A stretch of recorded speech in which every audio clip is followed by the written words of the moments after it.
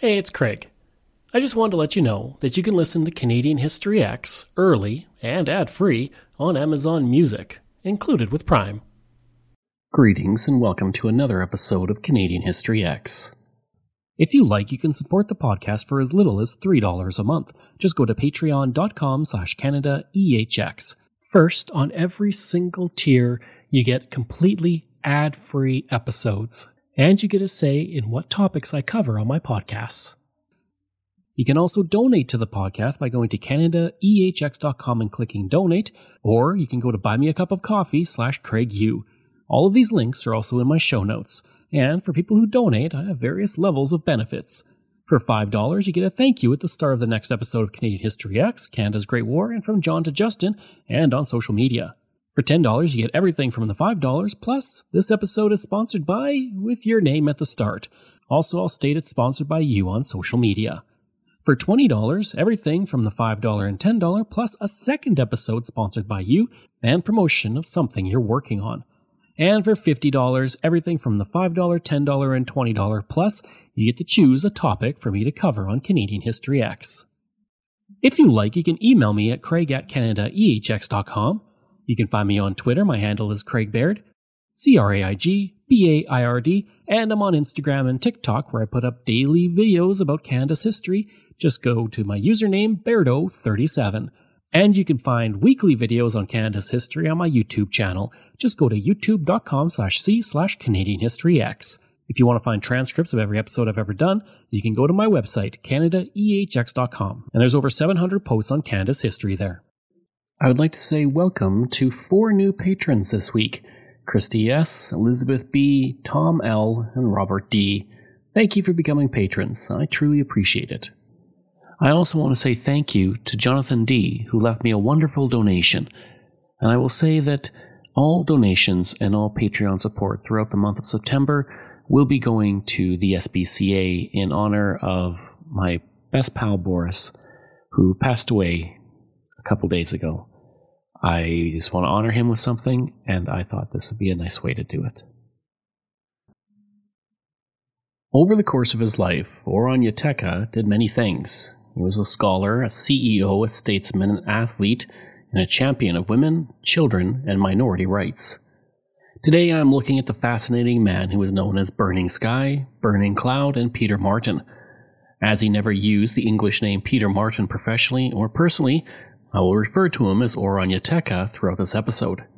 Born on August 10, 1841 at the Six Nations of the Grand River near Brantford, Ontario, Oron-Yeteke was the sixth son of Peter Martin and Linda Loft, and would be one of 18 to the couple. He was also the third cousin of famed Indigenous poet Pauline Johnson. The land he was born on had been granted to the Haudenosaunee Confederacy at 950,000 acres, but in 1847 it was cut down to only 48,000 acres. Oron-Yeteke would be forced to attend the Mohawk Institute residential school as a child, where he learned the skills of being a shoemaker. He was only able to return home for holidays twice a year, and he would run away from the school 3 times. He would then attend the Wilbraham Wesleyan Academy, and then moved on to Kenyon College in Ohio. He would joke years later that he was always first in his class because he was just grateful to sit down for a rest and study after he had finished his chores. Unfortunately, money was tight and he had to come back to Canada after 2 years in college. He would begin to teach in a school in a reserve near Bellevue. It's believed today that Oron-Yeteke had a photographic memory, allowing him to complete his education quicker than those around him. And he would also take up acting and supported himself as a stage actor for a while. I want to talk about the Local History Atlas. This was created by one of my listeners, Ben Woodward, and it's fantastic. It's this wonderful website where you can see a Google Maps image of Canada, and you can visit all of the places in Canada. And within these places are my local history podcast episodes that you can listen to. And one of the great things about it is you can add to it. You can put your own pictures in. You can put your own information. It's creating this wonderful historical mosaic of Canada. And it's a wonderful website. I have the link in my show notes, but if you also want to visit yourself, it's atlas.digitalhistory.ca, and we can create this wonderful mosaic of Canada's history all of us. You can learn about Canada's history. If you're going on a road trip, you can use this wonderful site to see where you're going and the amazing things that you can see, so be sure to check it out. When he was 20, he was selected by the Six Nations to give the welcoming address to the Prince of Wales during a visit to Canada and the United States.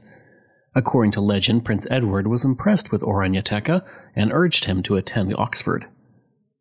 The Brantford newspaper described this meeting with a bit of dramatic flourish in 1909, stating, quote, "Two 20-year-old lads stood facing each other on a Canadian Indian reservation one day in 1861, while around them crowded brilliantly uniformed officers, civic magnates, and gaily apparelled Indians. One of the boys was tall, slender, swarthy, and was clad in the full regalia of a Mohawk chief. The other boy, slim, light-haired, of medium height, and arrayed in the uniform of a British colonel." End quote. In reality, it was likely the physician of Prince Edward, Henry Acland, who urged Oron-Yateka to attend Oxford, and correspondence between Acland and Prince Edward seems to back this up. Acland was a teacher at Oxford, and he would mentor Oron-Yateka, and the two would remain friends for their entire lives. Oron-Yateka's eldest son, Acland, was also named for his friend. In May 1862, Oron-Yateka went to Oxford and met Outram Marshall, and the two became fast friends. Unfortunately, Oron-Yateka had to return to the Six Nations Reserve in June to clear his name on charges that had been made against him by a missionary named Abraham Nels. Back in Canada, Oron-Yateka married Carowina, also known as Ellen Hill. She was the great-granddaughter of Joseph Brant, a famous chief in his own right. Together they would have 6 children, but only 2 survived to adulthood.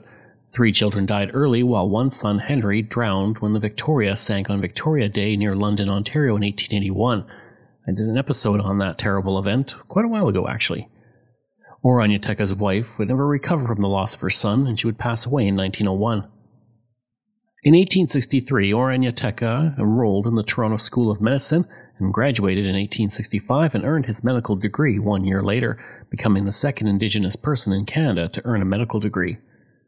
In 1866, he served with the Queen's Own Rifles at the Battle of Ridgeway against the Fenians, who were leading incursions into Canada. And for the next few years, Oron-Yateka would practice medicine in Frankfurt, Stratford, Napanee, Buffalo, and London, Ontario. In 1870, he was established in the medical community and would become the first secretary of the Hastings County Medical Association. In 1871, Oron-Yateka was a member of Canada's national rifle team, competing at Wimbledon, earning 9 medals in the process. 1 year later, he helped campaign for the Conservative Party in the federal election in his local riding. This was when he met Prime Minister John A. Macdonald, who recommended that he be appointed as a consulting physician for the Mohawks at his local reserve. He took the position and moved to Napanee in 1873, where he built a house for his family. According to legend, Macdonald offered Oron-Yateka a cabinet post, which he turned down. In 1874, Oron-Yateka became the president of the Grand Council of Indian Chiefs, an organization made up of the Iroquois and Anishinaabe communities in Ontario. He would protest the Indian Act as leader, and he lobbied for the Indigenous people to gain the right to vote. He also felt that women should have the vote as well. The Montreal Gazette would report in 1885, quote, "Dr. Oron-Yateka of London, a member of the Six Nation Indians, has addressed to the public a second letter on the subject of conferring the franchise upon the Indians, having the necessary proper qualification, in which he satisfactorily disposed of the objections made to the proposal." End quote. In his letter, Oron-Yateka would state that the Mohawk had the vote 15 to 20 years previous, but were forced to become, in his words, a white man, and they would petition to be restored to their previous Indigenous status. He goes on to say, quote, "For nearly 30 years the government have been saying to us, become enfranchised and cease to be Indians and you can vote, with the result that of the 4,965 members of the Six Nations in Ontario, only one has left his people." End quote. One can associate the residential school system with tuberculosis and tuberculosis with the residential school system. We had Indigenous parents, communities, students, church employees, teachers, and individuals who are part of Indian affairs like Dr. Peter Henderson Bryce giving their critiques in their own time. People hid when the tuberculosis screening came to their communities because they knew that the result of getting screened was that they could be taken away. I believe a lot of people were used government officials who just thought they were doing the right thing. They were doing what they were told. First Nations, Métis, and Inuit peoples have already told our story. It's now time to tell the other side of the story. We need to take a serious look at the parts of the system from the past that we may be replicating today. I'm Maya Foster Sanchez, and this is the story of a national crime. Coming this fall. Follow us on Apple Podcasts, Spotify, or wherever you get your podcasts. In 1876, Oron-Yateka would be granted a license to practice physics surgery and midwifery through the College of Physicians and Surgeons of Ontario. And while living in London, Ontario in 1878, Oron-Yateka would attempt to join the Independent Order of the Foresters. The organization only allowed white men and orange men to join at the time. Arguing his case, Oron-Yateka would say, quote, "You see, you do not understand the constitution of the order. What you have quoted was only intended to exclude who belonged to a race which was considered to be inferior to the white race." End quote. He would win his case and was admitted, and as it turned out, it would be the best decision the Foresters would ever make. Oron-Yateka would spend the next 3 years traveling around Ontario at his own expense to build up the organization. In 1881, he became the Supreme Chief Ranger of the Foresters, effectively the CEO of the organization, which provided insurance to its members. When he joined, the organization was $4,000 in debt and only had 369 members. He would hold the position for a record 26 years and completely revitalize the organization. He quickly introduced medical examinations for all would-be members, scrapped the assessment plan for the endowment scheme will, created regular premiums based on age, and built up the reserves. He also added a disability benefit, something that was essentially unheard of at the time. Eventually, Oron-Yateka would abandon his medical practice in order to devote his energies completely to the organization. Oron-Yateka had a flair for showmanship, and that helped him gain fame, which allowed the Foresters to prosper as well. Oron-Yateka would claim to have a standing invite to visit Queen Victoria, for example. In 1899, Oron-Yateka moved to Toronto to work at the headquarters of the Foresters organization. Living in Toronto, he would build a large house that still stands to this day. As a man who was 6'3" tall and weighed over 250 pounds, the home was built for his large frame, including 11-foot ceilings and 9-foot doors. Under the leadership of Oron-Yateka, the Foresters were able to become one of the wealthiest fraternal financial institutions in the British Empire. The Foresters' headquarters was also, when it opened in 1897, the tallest building in the British Empire, and it used electric lights and had a large electrical plant in the basement, as well as electric elevators. The cornerstone of the building was put down by the Earl of Aberdeen in 1895, the Governor-General of Canada. The building was built with trisected brick firewalls, and its baseboards were of sheet steel. All the wooden doors were sheathed in molten steel, and high-pressure fire hydrants were mounted on the roof in case of a fire. Macleans would write in 1951, quote, "He dressed up an old-fashioned burial society with card games, cake, and coffee, and built it into a rich insurance business in its own skyscraper." End quote. Oron-Yateka would also come up with a slogan for the organization, "Insurance plus Fraternity." In 1894, he would write the history of the Independent Order of Foresters. And by the 1900s, the organization had grown from less than 400 members to a membership of 250,000 with an insurance fund worth over $10 million. Oron-Yateka would say in 1906, quote, "We've money to burn, and we burn it for the good of the order." End quote. While leading the Foresters, Oron-Yateka would establish one of the first museums in North America to be established by an Indigenous person. Located at the corner of Bay and Richmond in Toronto, it lasted until just after the death of Oron-Yateka. Within, there were artifacts from the various Indigenous peoples of Canada and other cultures around the world. In 1911, the artifacts would be transferred to the Royal Ontario Museum and became the founding collection for the museum. Throughout his life, Oron-Yateka was a temperance advocate, and he was a member of the American National Temperance Society and the Canadian Temperance Union. In the 1890s, Oron-Yateka purchased land from his wife's family, a small island which he called Foresters Island. He built a second family home there and a place for the Foresters to meet. It also included a bandstand, the Isle Hotel and cottages for guests, and a wharf that boats from the mainland could dock at. Throughout his life, Oron-Yateka became friends with many important politicians, including the aforementioned Sir John A. Macdonald, Sir Wilfrid Laurier, President Theodore Roosevelt, and the Emperor of Japan. In 1902, he would attend the coronation of King Edward VII at Westminster Abbey. In 1904, Oranjateka established an orphanage that would open in 1906, and he would consider this to be one of his proudest achievements. But sadly, he would not see it prosper. Oranjateka died shortly after establishing the orphanage on March 3, 1907, following a meeting with President Theodore Roosevelt. The Windsor Star wrote, quote, "It is known that Dr. Oranjateka suffered for 10 years from heart failure, which was the cause of his death. He was fully aware of his condition, but gave no outward sign of his suffering." End quote. The Winnipeg Free Press Prairie Farmer would say of him, quote, "Among the prominent men of Canada who have been important factors in the social, political, and financial progress and life of their country, none have taken such a unique position of distinction and have been more conspicuous than Dr. Oranjateka." End quote. Upon his death, he would lay in state at Massey Hall, where 10,000 people came through to pay their respects to him. The Victoria Daily Times reported, quote, "The remains were escorted by an immense procession past the Temple building in Massey Hall, where they will lie in state guarded by the Royal Foresters till Thursday morning, when they will be taken to Deseronto for interment at the old burying ground of the Mohawk Reserve." End quote. Oranjateka is honoured extensively throughout Ontario. A plaque has been erected at Allen Gardens in Cabbagetown, where he lived in Toronto.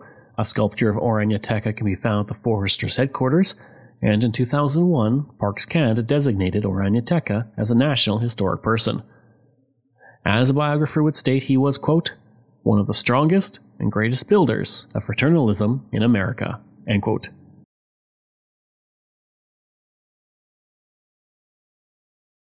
I hope you enjoyed that episode of my look at Dr. Oranjateka.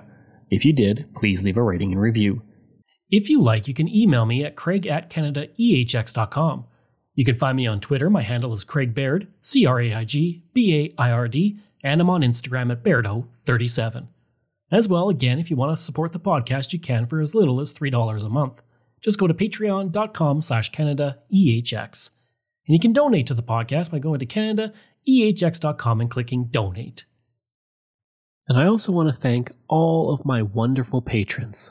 And I apologize if I get any names incorrect. Martin Straish, Sarah White, Tom McMillan, Mike Sullivan, Wendy Mills, Keelan Prignitz, Michael Matthews, Joanna Parker, Jeff Dahl, Vobs, Robert Page, Richard T., Colin Johnson, Jeff Hershey, Kyle Murray, Steve Paikin, Matthew Gartho, Lionel Romaine, Dr. Bob Turner, Randy Hayden, Doug Campbell, Reg W., Deborah Carlson, Francis Helbling, Nick Zinri, Shannon Marshall, Clinton Martinez, Dimitri Chauve, Aaron O'Hara Myers, Robert Dunseith, Todd Casey, Catherine Roy, Luke S., JP Bear, Jason Hall, Phil Maynard, and Iris Gray. Information from Canadian Encyclopedia, Maclean's, Biography, CBC, Wikipedia, Diocese of Huron, Heritage Toronto, Kingston Week Standard, Halifax Evening Mail, Windsor Star, Winnipeg Free Press Farmer, Montreal Gazette, Kingston Week Standard, and the National Post. Thanks, and we'll see you again next time.